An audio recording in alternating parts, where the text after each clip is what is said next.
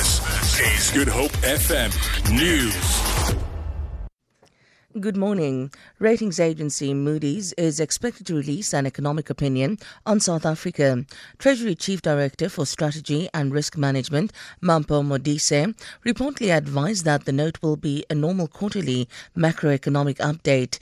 Markets had anticipated an announcement by Moody's on Friday on the country's credit rating, but the agency had chosen not to release the review. Analysts had expected Moody's to keep the country's foreign debt rating on the cusp of investment grade with a negative outlook. When Moody's downgraded the country to its current level in June, it expressed concern about issues such as reduced growth prospects, policy uncertainty, and rising public debt. The City of Cape Town has approved 6.1 million rand funding for minstrel and Malay choir events this festive season, as well as Tweede Nuwe Jaar. Spokesperson Zara Nicholson says 4.1 million will be transferred to 6 associations. The rest of the funding will be provided for support services. The Kaapse Klopse Carnival Association will get the biggest slice of more than 2 million rand, followed by the Cape Malay Choir Board with more than 800,000 rand. Nicholson says this is part of the city's efforts to build an inclusive city.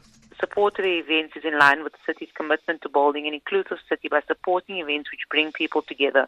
Each year, the events resonate with families and communities across Cape Town as thousands of people, including tourists, fill the streets to watch the colourful and entertaining marches.